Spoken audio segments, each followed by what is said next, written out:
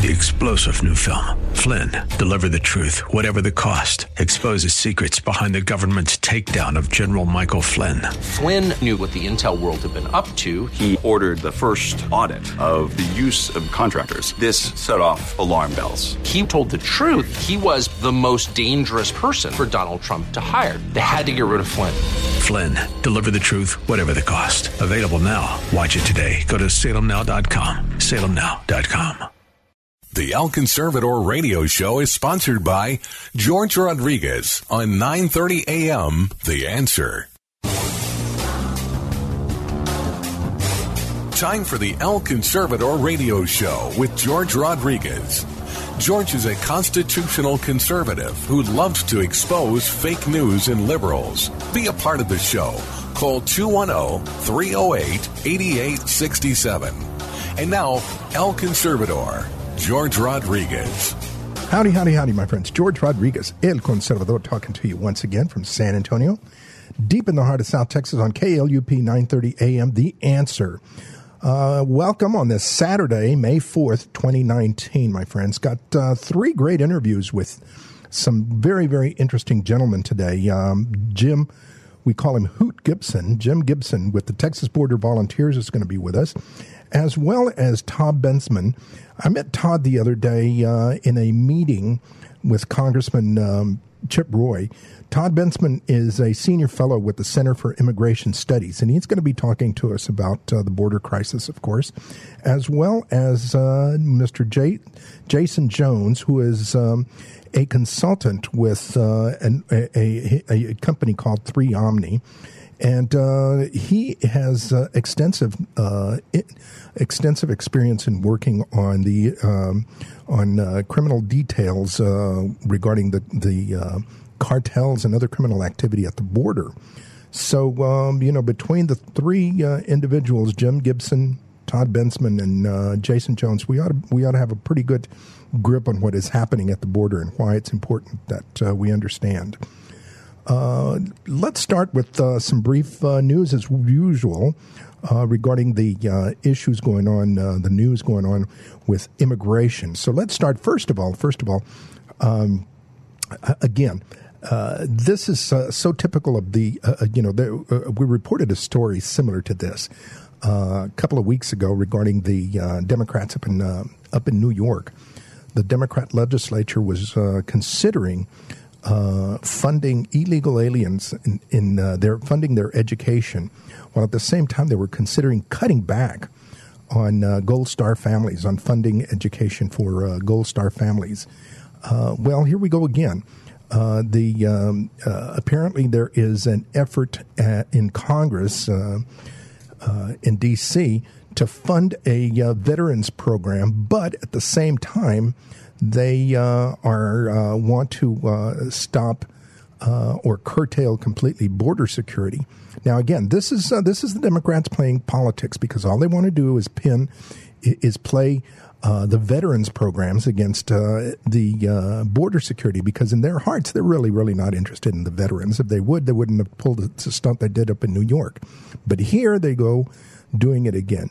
It's so evident that their hatred towards Trump seems to be their great obsession and motivation.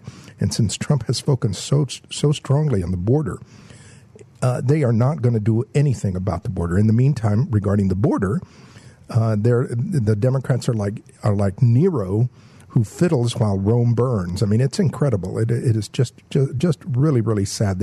They hate Trump more than they want to serve America. That's the bottom line. There's also a very, very interesting poll that came out on Wednesday regarding the number of Democrats who are now viewing illegal immigration as a crisis. Yes, now that's a big deal. That is really, the Democrats need to wake up to this one. The number of Democrats that are now viewing immigration as a crisis, according to this new poll by the ABC Washington Post. Now, again, that's a very, very liberal polling service, ABC Washington Post. They released it that says that 24% of the Democrats now view the situation at the border as a crisis. That is 7% up from January. a full 72% of the Democrats view, 72% of the Democrats, they view illegal immigration as either a crisis or a serious problem. That compares to only 27% who say illegal immigration is not a serious problem. I mean, my friends, you cannot deny what is happening on the border. Equally important is what's happening in your backyard. Okay, for example, this past week there was the arrest of the judge in Massachusetts who disrespected the law completely and totally by allowing an illegal alien to exit out the back door. This Massachusetts judge, obviously a Democrat, named Shelley M. Richmond Joseph, Shelley Joseph, judge, she allowed this guy to exit out the back door. Well, on Thursday last week, her time and judgment came real quick when she has been arrested. She has been arrested by federal authorities for aiding and abetting this individual to avoid custody. I mean, that's amazing, my friends. So immediately, the Democrat Massachusetts Attorney General Maura Healey, she called the incident radical and politically motivated. You know, folks, how can you say that when all ICE was trying to do, all immigration authorities were trying to do, is detain this individual who was in a court because he had committed a crime? I mean, he had committed a crime by entering illegally. He was in a court because he committed a local crime. And now these folks are completely oblivious and ignore that. Well, two illegal alien gang members were seized by ICE in Suffolk County in Massachusetts the same day that district attorney, the local district attorney Rachel Rollins, filed a federal suit against ICE to keep them out of the courts. And this is in direct result to them arresting Judge Shelley Joseph for her role. I'm not sure what is going on in Massachusetts, my friends, what's in the water, but these judges, these attorney generals, these folks who are supposed to be the judicial system of Massachusetts, they're out of control, folks. They're out of control. Also, in the meantime, last Tuesday, the Border Patrol on Tuesday morning apprehended the largest group of illegal aliens they have caught in one time. 424 illegal aliens were apprehended in a community at midnight in a community called Southland Park in New Mexico. In addition, 230 illegal aliens were apprehended at Antelope Wells in New Mexico, also around 2 o'clock. My friends, it's beyond a crisis. It's out of control. It is beyond a crisis. We have got to understand, my friends, we have got to understand that we may have lost America already. I wrote a little piece on my website, elconservador.net, asking the question, rhetorically, have we lost America already?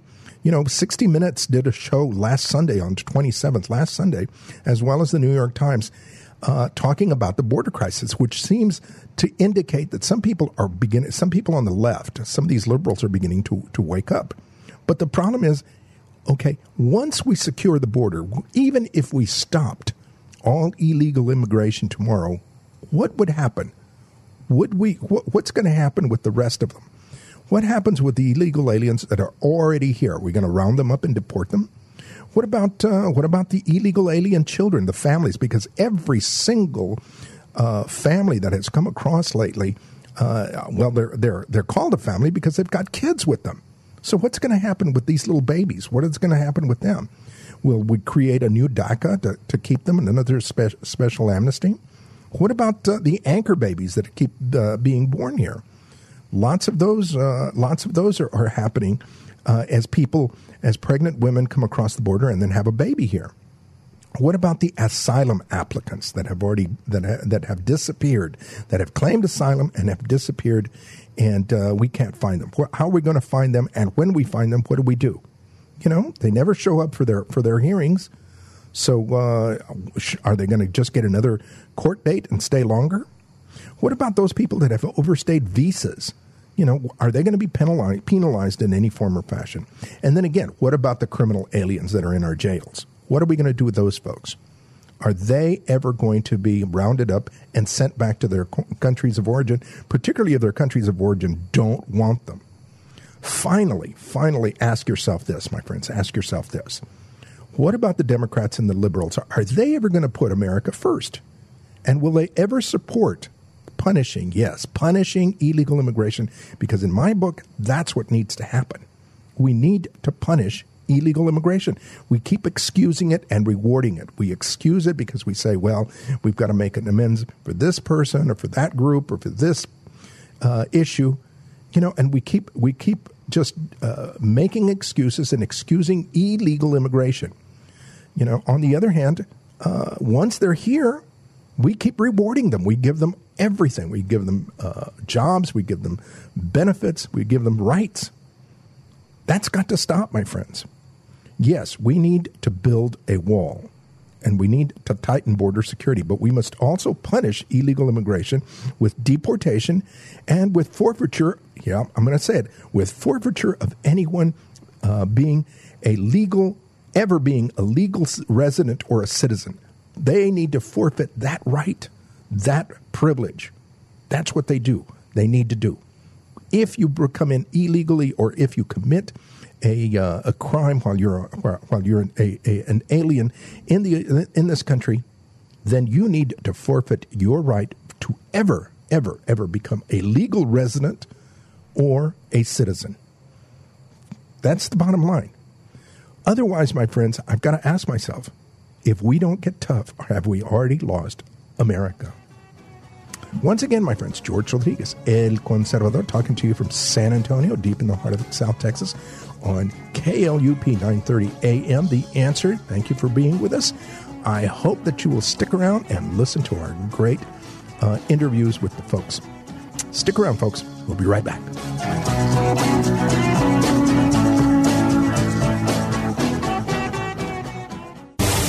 Hello, El Conservador listeners. If you are interested in following George Rodriguez, El Conservador, we invite you to follow him at his internet website, elconservador.net. You can also follow him on Facebook at George Rodriguez El Conservador and on Twitter at El Conservador for daily commentaries. You can also purchase his book, El Conservador, Conservative Opinions, online at Amazon.com. The book contains essays and commentaries about illegal immigration, fake news, and race relations. If you are interested in inviting El Conservador to speak to your group or event, please contact him through Facebook or through the station at 930amtheanswer.com. El Conservador thanks you for your support. Keep the fire of freedom burning.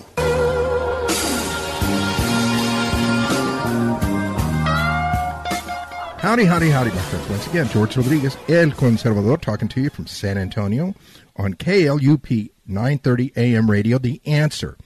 Now, we've got a very good friend of mine, a good patriot, Mr. Jim Hoot Gibson. He's most folks know him as Hoot Gibson.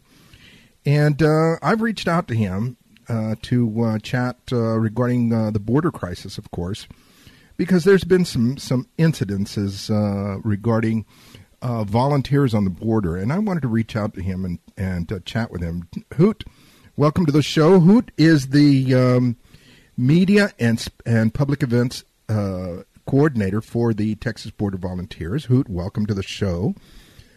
Tell us, what is the Texas Border Volunteers? How did it come about, and what is it that they do?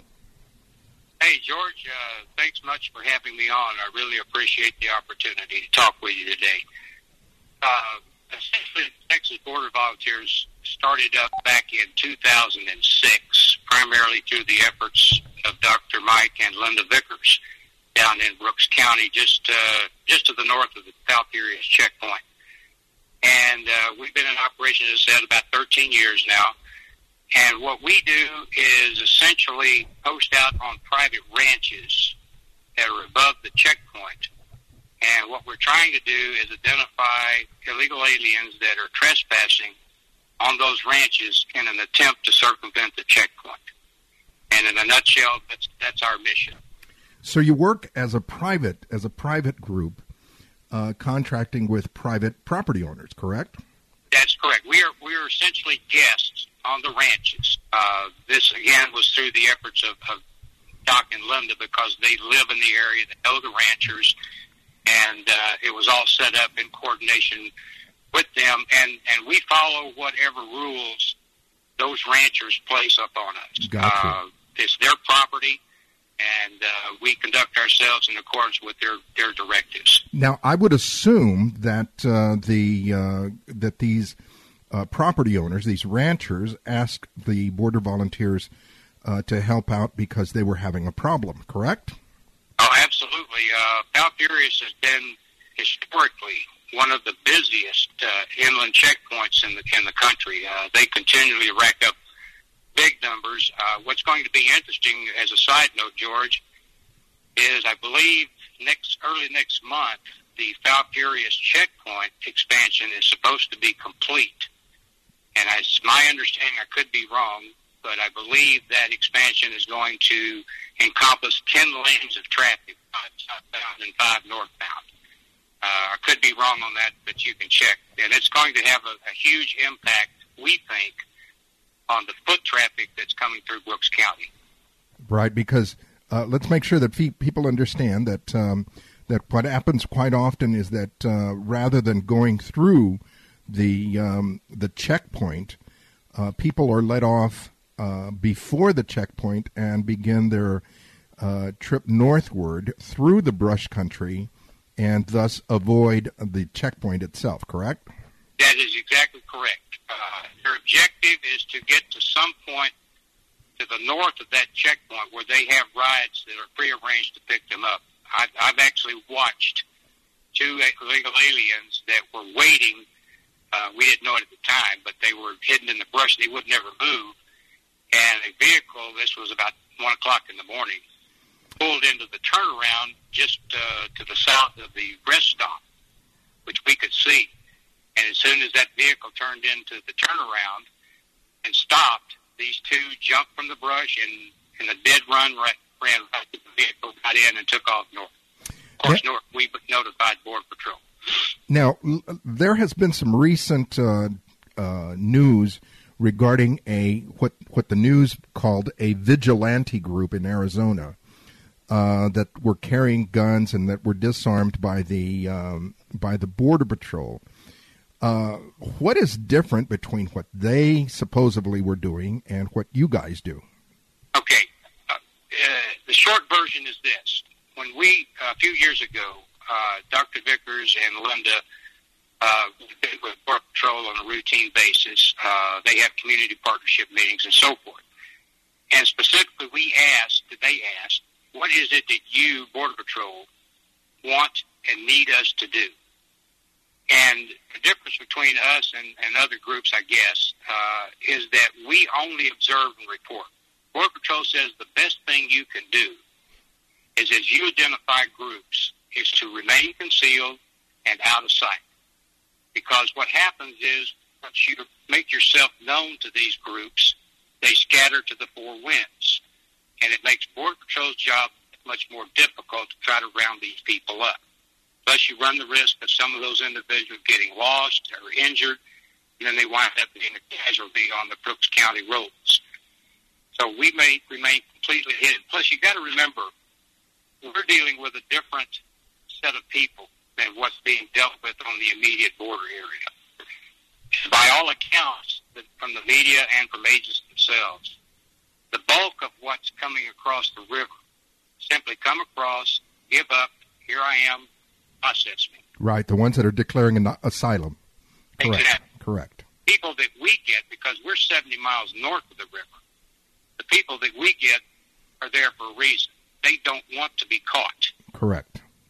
So it's not a matter of us rescuing these groups or having them turn themselves in. They're trying to avoid capture at all costs. And they might be even violent in some cases, correct? Well, that's absolutely, and you know as well as I do, George, that anybody that crosses the river illegally has had no criminal background check, and they've had no health check. So we don't know what we're dealing with. Thermal imaging, the night vision, doesn't reveal that to us. And we're simply not in a position to be able to detain these people. Technically, we can't legally keep them anyway. A trespass across a fence line is a Class C misdemeanor. And that's just not something you can exercise a citizen's arrest on, at least based on what we've been told by lawyers. So we're very careful not to encounter any of these people. I would say 95 to 98% of those individuals we report never know we're there. Now, tell us, what are some of the things that you are seeing, that you have seen since you guys began? What's the difference between when you started and what is happening now? What are you seeing? What are some of the red flags that we should know about?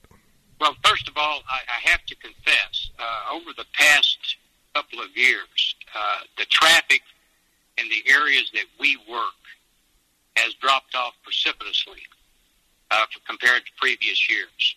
We attribute that to a couple of things. First of all, a few years back, Border Patrol installed what's called an aerostat. I think it's about 10 miles south of the checkpoint. And that aerostat's one of those big balloon-looking things that they run up about 400 or 500 feet in the air, and it's highly technically equipped. And what's happening is a lot of these groups and or individuals are being detected earlier in the process. They never make it up into our area. That's just one of the factors. Plus, we've had some oil construction pipeline in Brooks County that disrupted some of the smuggler routes, and a lot of it has shifted out to our west. So the traffic has been much slower, and we hardly ever see women and kids anymore. Used to, that was a routine thing, but it's rare we see females or children out in the brush. We did discover during a watch in March a gate chain that had been cut, and our guys followed some tracks leading away from that gate and found a smuggler's vehicle that had been abandoned, and it was full of all kinds of clothing, Guatemalan IDs, et cetera, and turns out it was stolen out of Laredo. So those are little odds and ends that we find. We have had a rape tree incident back in December of 2013, I think it was, just off the Vickers Ranch fence line. A woman's bra and purse was hanging from the tree in plain sight. So it's something new every time we go down. Now, tell us, do you think that, given the approach that you guys are doing of supporting the Border Patrol, is this something that you really think that would work or help, not necessarily just work, but help the current situation? Do you think other folks should maybe copy the Texas Border Volunteers and do something similar at the border? I think definitely would help. Matter of fact, before you called, I went back and looked at our current numbers. Since 2008, when we officially started tracking numbers and keeping detailed records of each watch, we've reported 3,142 aliens to Border Patrol. In our way of thinking, that's 3,142 that Border Patrol would have never known about had we not been in the field. So it can definitely be a help, but it has to be done the right way. Anybody that wants to start up a group or try to attempt to do this needs to do two things. They need to meet with the landowners that's going to be inviting them in and set out a rule of procedures and operating practices that they're going to use that's acceptable to the landowner. Because if something goes wrong, right, whether you agree with it or not, if something goes wrong, then that landowner is going to be held liable. It's happened before. So you need to have a firm, reasonable set of operating standards. The second thing you need to do is meet with your local Border Patrol officials and lay out what your plans are and how you plan to accomplish the mission, and make sure that they write off on it. As long as you have that working relationship between the landowners and the Border Patrol and a set of rules that everybody agrees upon, then you should be fine. Excellent. Tell the folks here as we close, how can they follow up on Texas Border Volunteers work? Can they find more information about you guys and contact you possibly to? Okay. Great point, George. We have a Facebook page. Right now we have a little over 16,000 followers.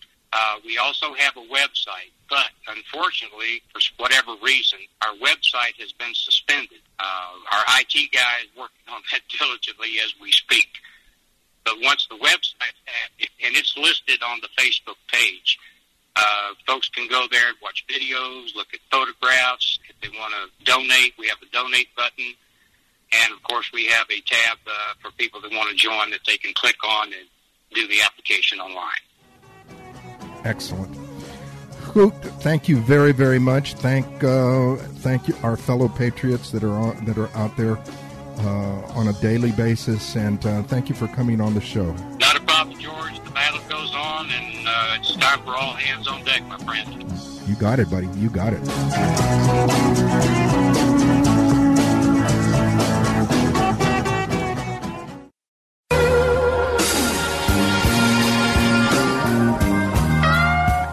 All right, my friends, George Rodriguez, once again, El Conservador, talking to you from San Antonio, deep in the heart of South Texas on KLUP 930 AM radio, The Answer. And we've got another very, very good person to interview, Todd Bensman, who has become a very, very good friend of mine. Todd is, he works with as the Senior National Security Fellow for the Center for Immigration Studies here. That's out of Washington, D.C., but he himself is based in Austin. And he has written and talked a lot about, speaks a lot about the nexus between the relationship between immigration and national security. And he's also written about terrorism-related Homeland Security matters. We've also got to mention, too, as far as the folks here in San Antonio, that he is a former journalist. He was a former reporter over at the San Antonio Express News. And we want to welcome Todd. And Todd, given your expertise and the things that you've written about and the things that your travels, please tell us, what do you see as far as what's going on with South Texas, the Texas-Mexican border, and immigration in general? Welcome to the show, and talk to us, please. Yeah, thanks for having me. Appreciate it. And, well, the border, obviously now we're in the midst of a presidentially declared crisis of Central American migrants who are literally just pouring over in unprecedented numbers. We're projected to have over 1 million Central American migrant families come right in through the border, and many of them declare asylum as a means to gain permanent entry into the country. They'll never get asylum, but to take advantage of the asylum law and process that can't handle them, so then they are released into the interior. One couldn't argue necessarily that a family of Hondurans, mother, father with children, is some kind of a national security threat. The problem is that there is a lot of indication that children are being used and trafficked and used as fronts in order to gain that asylum and release into the interior.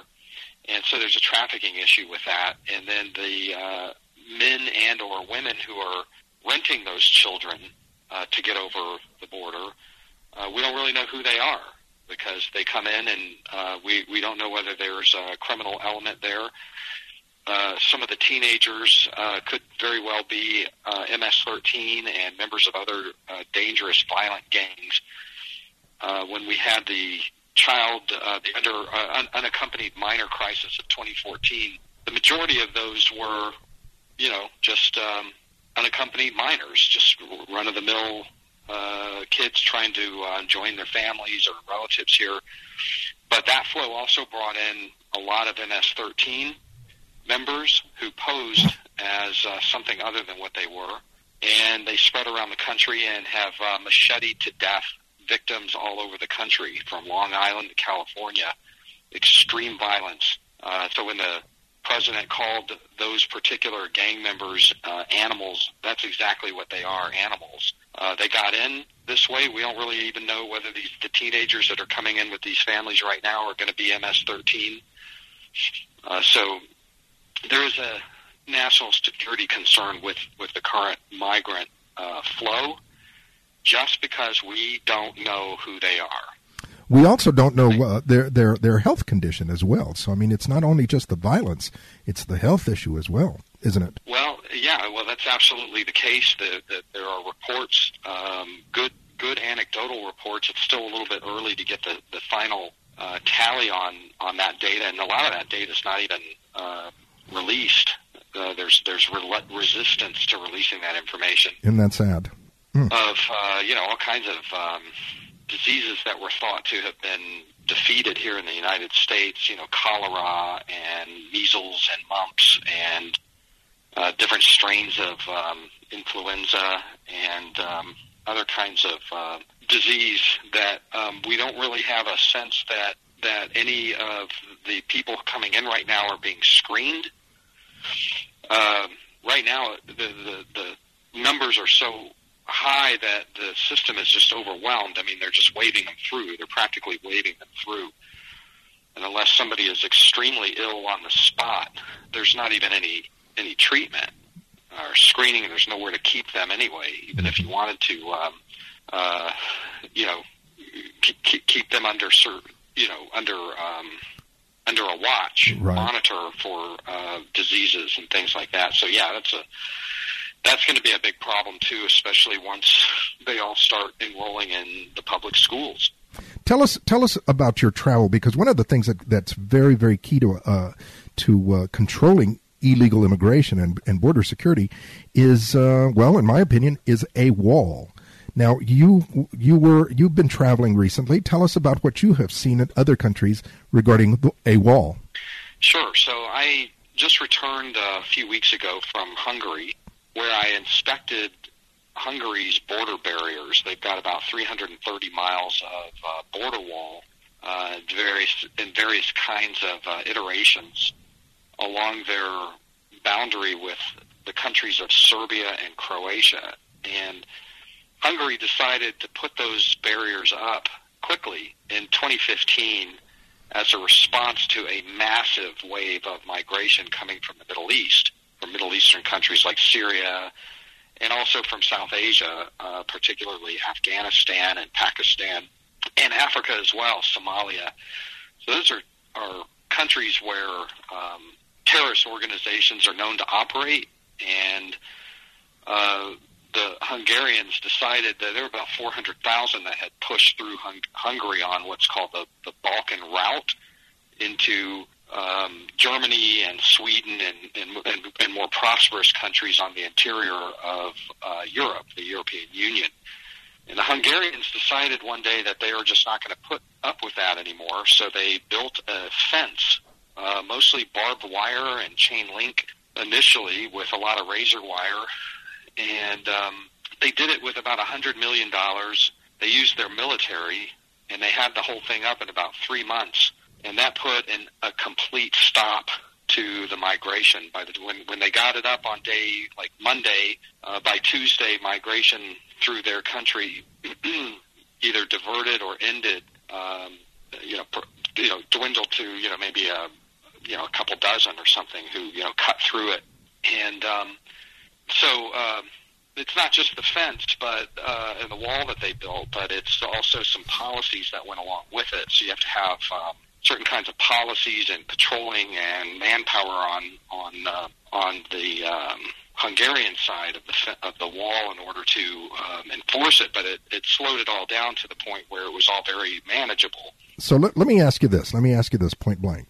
Do you think we need to do something similar? I mean, not just the wall, but policies. I call it the wall plus, that the policies need to be changed, and as well as we need a wall. What do you think? We need a wall. mainly to manage mass migration flows like this, and also the drug trafficking. Walls, wherever they have been built, work. They just simply work. When Israel put up its wall against the wave of Sudanese migrants who were moving into through their southern border, it ended it overnight. It was just over.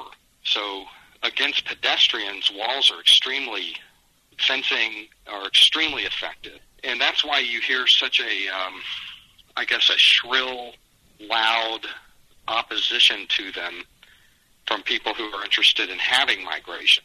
Because the louder and noisier those people are about how it won't work, that sort of gives you a hint that they actually deep down know it will work. Otherwise, why not just smirk and walk away knowing that it's not going to work and you're still going to get your agenda, right? So, right. And the louder the complaints are, the more you know that it's going to work. Correct. And in fact, they do work. And from what you've seen, what you have seen and done your research, there is definitely a nexus, a connection, whichever way we want to call it, between immigration, be it legal or illegal, and terrorist organizations or organizations that want to do us harm, whether they are terrorist or just criminal. Correct? Yeah, that's correct. And we have, starting in about October, I want to say the president started tweeting and making public comments to the effect that, there is a flow of Middle Easterners and people migrants from terror countries who are coming through Latin America to reach our southern border. And he was met with ridicule and mocking and scoffing, and by the time it all ended, all the hubbub about that, I think the American public was left to just sort of, well, what's true? We don't even know what's true, but in fact, it is true that there is a steady train of migration from the Middle East, from terror countries, from the same countries that were entering Europe, Afghanistan, Pakistan, Yemen, you name it, right over the Texas border. It's been going on for years. Most of the time when they arrive, it's without any identification. They were smuggled in, usually on false identification. So somebody from Bangladesh or Syria or Iran shows up at the border. They have absolutely no identification, and we have no way of being able to vet them, right? Well, they're probably not terrorists, but we don't know whether they're terrorists. And in fact, about 24 individual migrants from those countries a year come across who are already on our terrorism watch list. It's amazing. So luckily we apprehend those people, but nobody can really say that there's not that migration. There's about 3,000 to 4,000 a year that are apprehended on the southern border from those terror countries, and that is a threat issue that has to be managed as well. Gotcha. We're getting close to the end of our segment here. Can you? What conclusion can you give us before we go?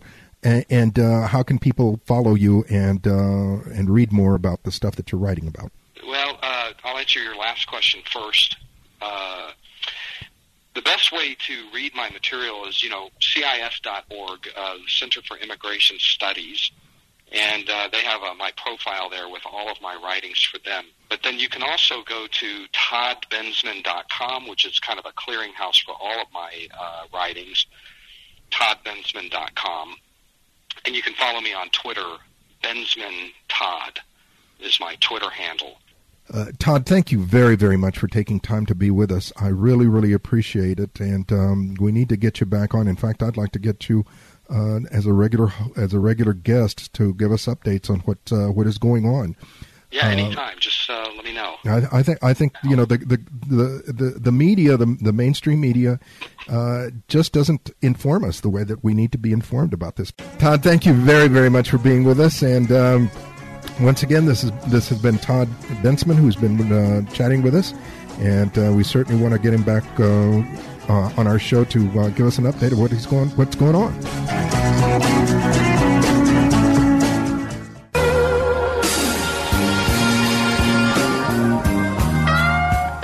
All right, my friends, once again, George Rodriguez, El Conservador, talking to you from San Antonio on KLUP 930 AM radio, The Answer.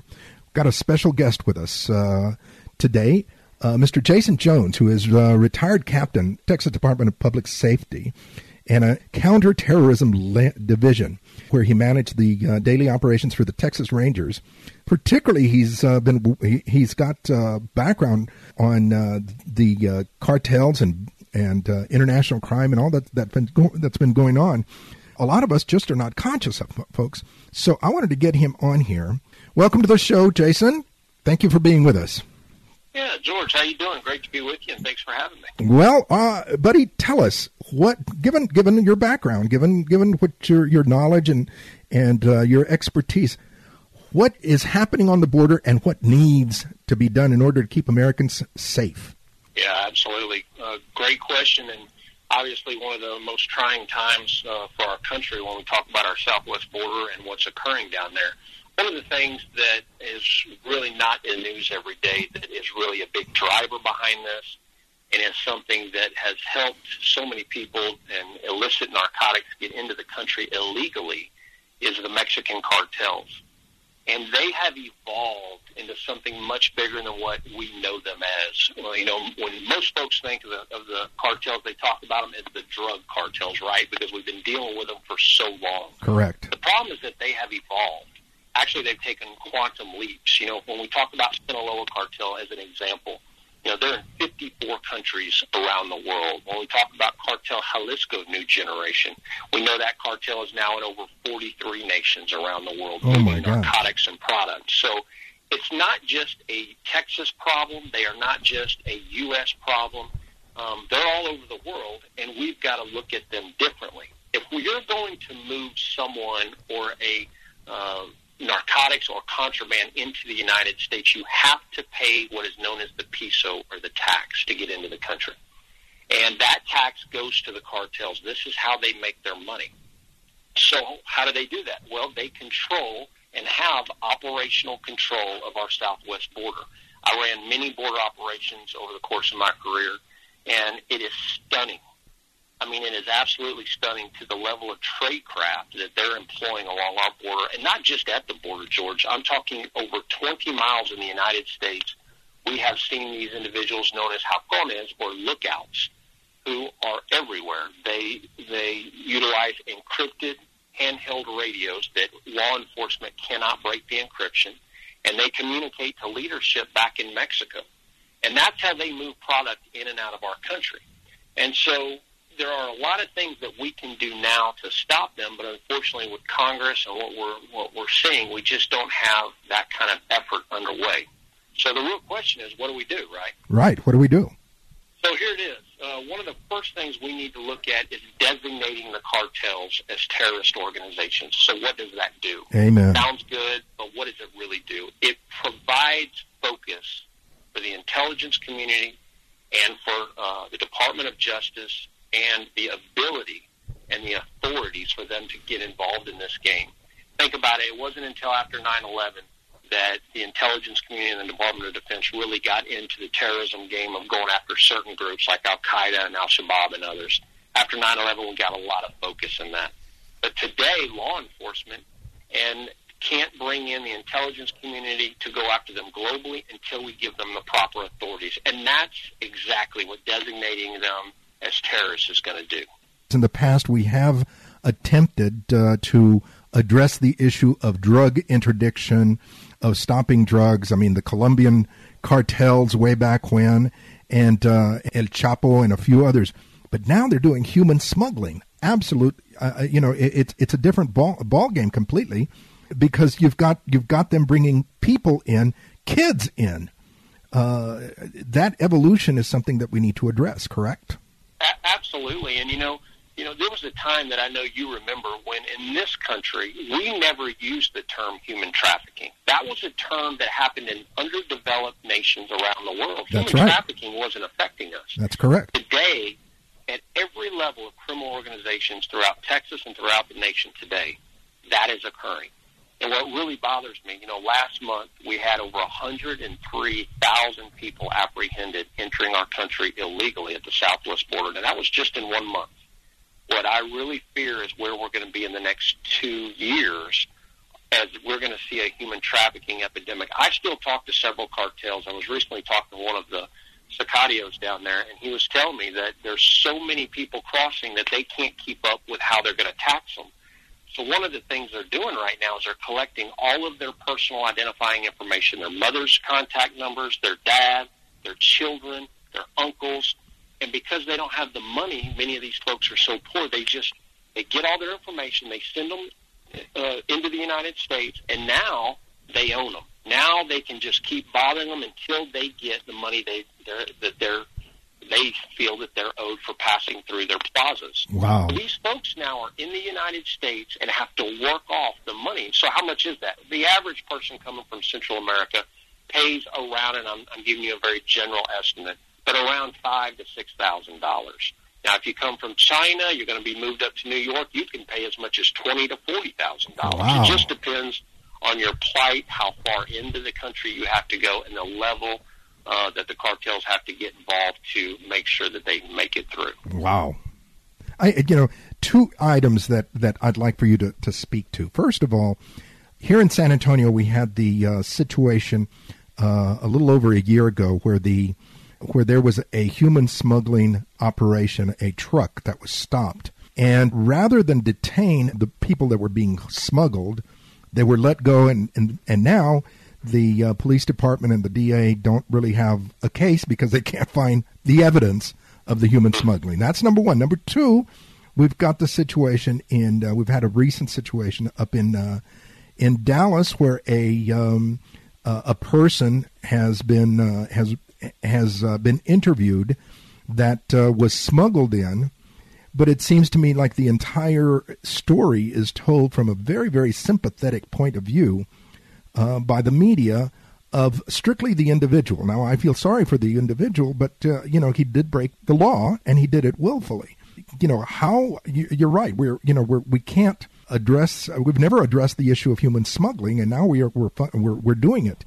How do you think we need to do that? I mean, what needs to happen, particularly at the local and state levels? Let's go to the border first. And one of the things that needs to happen is collaboration. If you look at the great state of Texas, and I think the folks would be very happy to see what Texas has done. Texas in just one legislative session alone received over $880 million to collaborate with U.S. Customs and Border Protection. And from 2014 to just before 2017, we sent Texas Highway Patrolmen, we sent aircraft, we sent Texas Rangers, we sent analysts, and we sent CID agents to that border every single week, over 100 at a time, working in a truly collaborative form to help hold the line in Hidalgo and in Starr County, because we had such an influx of children and families that started in 2014. And collaboration is the key. We've got a Congress right now on both sides that isn't getting the job done. And we have to have leadership, and we got to have action. And so what does that look like? Well, we've got the Department of Defense. We've sent some military assets down there, but not enough.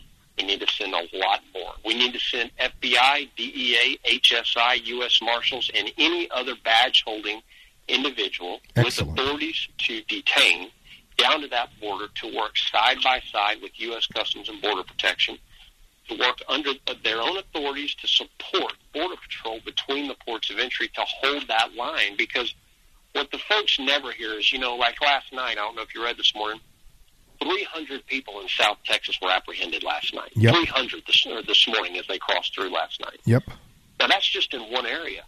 So when those folks were moved, what wasn't reported is as all of Border Patrol was tied up with that, what I can tell you was happening was that marijuana and cocaine were being moved about a mile down the river, because those people, after they paid the cartel, what they also were doing was holding up resources so that drugs could be moved north into the country. And that's what's never reported. And that's why we've got to bring extra support down to that border. And that could happen now through leadership at the executive level, and to help those men and women down there in harm's way and get this done. Now, that's what we can do at the border. Now, what can we do domestically when it comes to this human trafficking epidemic that I'm talking about, that I'm extremely worried about?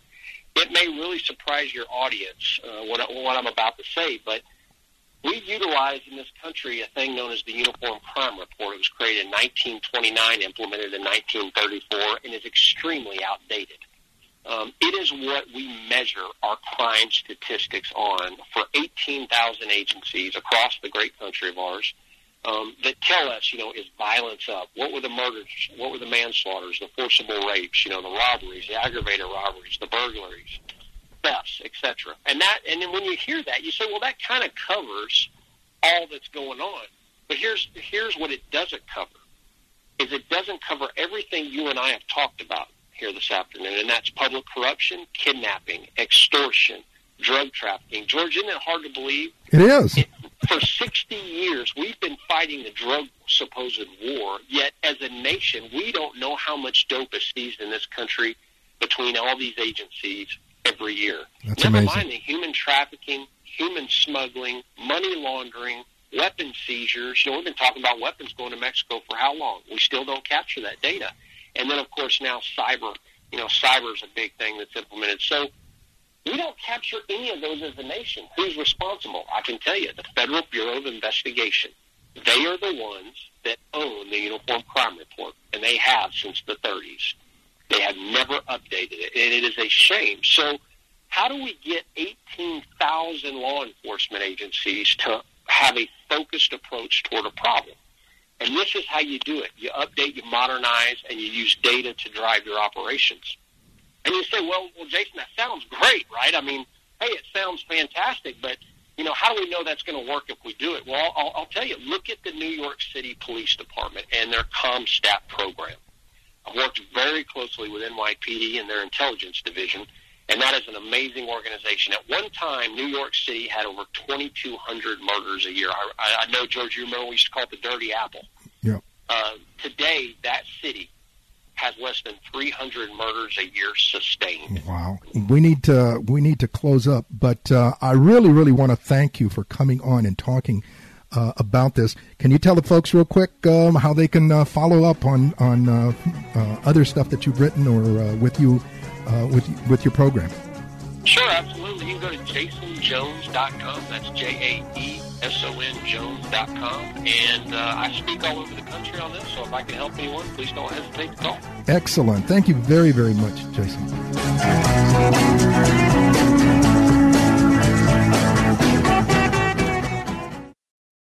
Three-star General Michael J. Flynn, head of the Pentagon Intelligence Agency, knew all the government's dirty secrets. He was one of the most respected generals in the military. Flynn knew what the intel world had been up to. He understood its funding. He ordered the first audit of the use of contractors. This set off alarm bells. The explosive new documentary, Flynn, Deliver the Truth, Whatever the Cost, uncovers the facts behind this scandal. Flynn told the truth. He was the most dangerous person for Donald Trump to hire. I find out the worst enemy that I'm going to face in my life is right here in America. They took my assessment and they wanted me to change it. And I was like, I'm not changing it. They had to get rid of Flynn. With in-depth interviews, archival footage, and never-before-seen personal records of the man behind the headlines. I just felt like I was drowning. Flynn, Deliver the Truth, Whatever the Cost. Available now. Watch it today. Go to salemnow.com. salemnow.com.